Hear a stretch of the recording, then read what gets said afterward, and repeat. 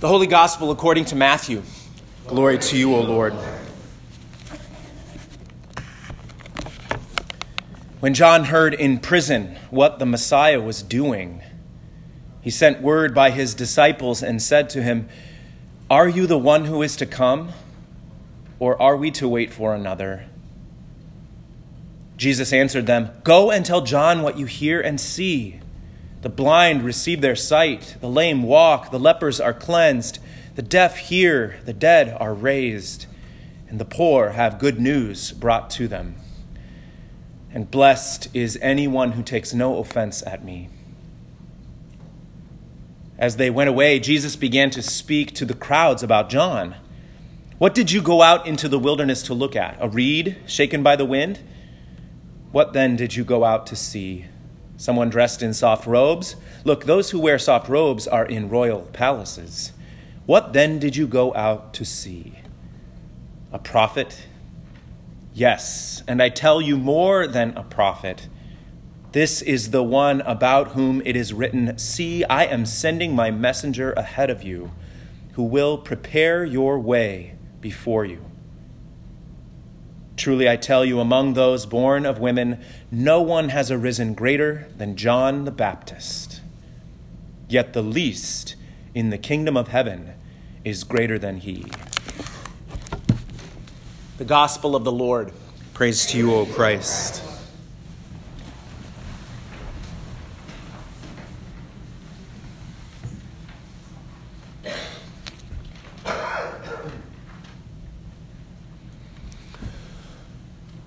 How do you feel about the pink candle?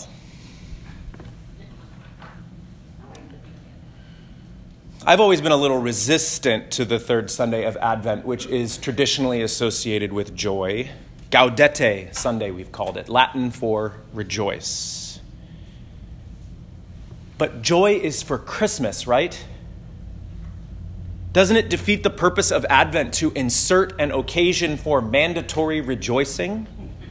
Right in the middle of a season that gives us permission to sit with the fact that the days are colder, the nights are longer, and signs of hope may be fewer and farther between. Cheer up, the pink candle seems to say. Look on the bright side. But the call to rejoice may feel disjointed, even tone deaf at this point in the season. Advent is for expectancy, yes, but not unadulterated joy. So the pink sticks out from the blue like a sore thumb.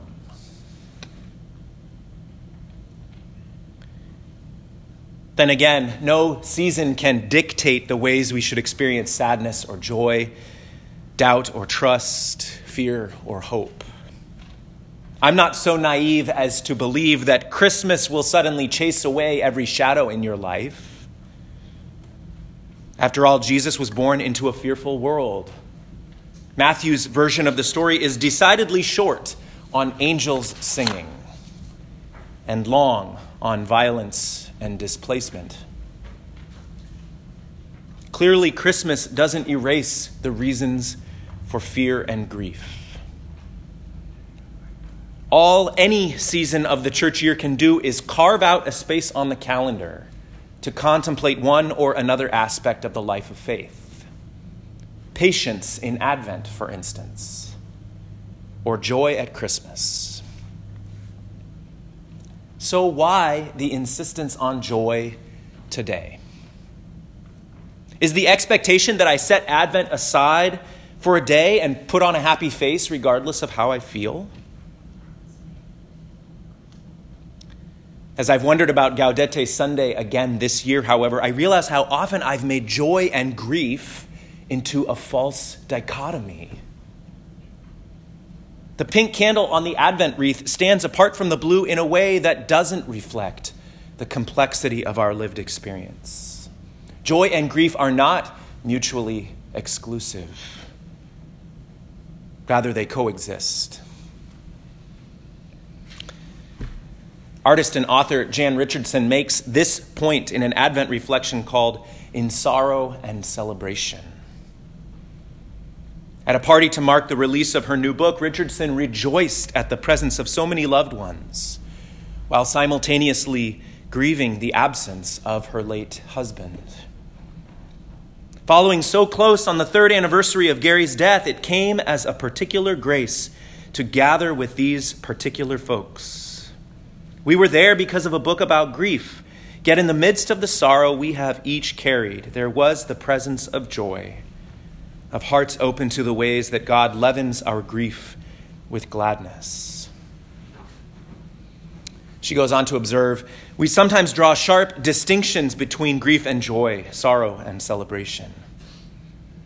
This is understandable given how loss lays waste to our hearts and alters the world we have known and loved. The season of Advent, however, challenges the notion that joy and sorrow live in separate realms, that we can have one or the other, but never both at the same time. The truth is that joy and grief are two sides of the same coin. How can we expect to know one without the other? In fact, experiences of joy can emerge suddenly from profound grief, as in the case of Jan Richardson's book release party, or vice versa. And the two feelings can complicate, even compound each other. The concurrence of perceived opposites is a fact of life. As we learn to accept the complexity of our existence, we rely less on either-or propositions and become more comfortable with a both-and reality. The prophecy in our first reading from Isaiah offers a striking example from nature. The wilderness and the dry land shall be glad. The desert shall rejoice and blossom. Like the crocus, it shall blossom abundantly and rejoice with joy and singing. The promise is that where God is active, where God makes a way through the wilderness for exiles to come home, even the wasteland is transformed. The wilderness and the dry land shall be glad. The desert shall rejoice and blossom. It's as if nature itself sings a chorus of Alleluia, writes one interpreter. Isaiah's poetry sounds like a dream, a beautiful impossibility. That is, if deserts could never flourish. But they do. Just this year, the American Southwest experienced a super bloom. Have you heard of this? Expanses of once barren landscape suddenly burst into color, blanketed with wildflowers. The 2019 super bloom was so vast that it could be seen from space.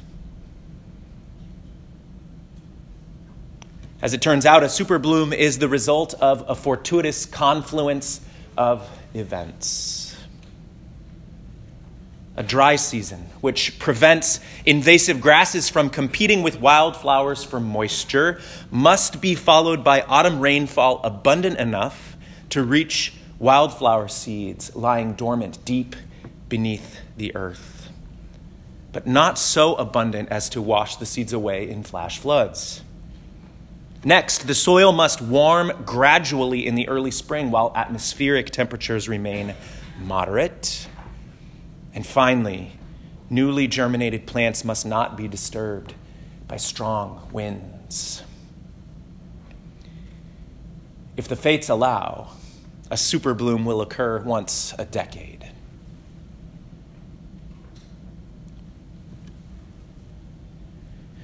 Dear church, even in the harshest climate, the possibility of flourishing remains.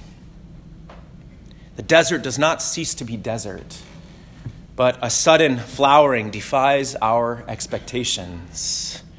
This is the significance of Gaudete Sunday.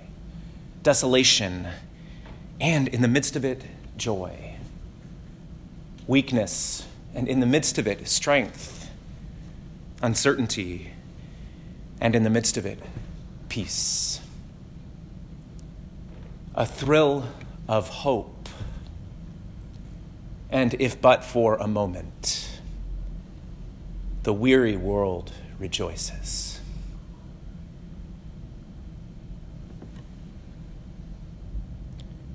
Advent is a season of anticipation, of hopeful attentiveness to God's salvation.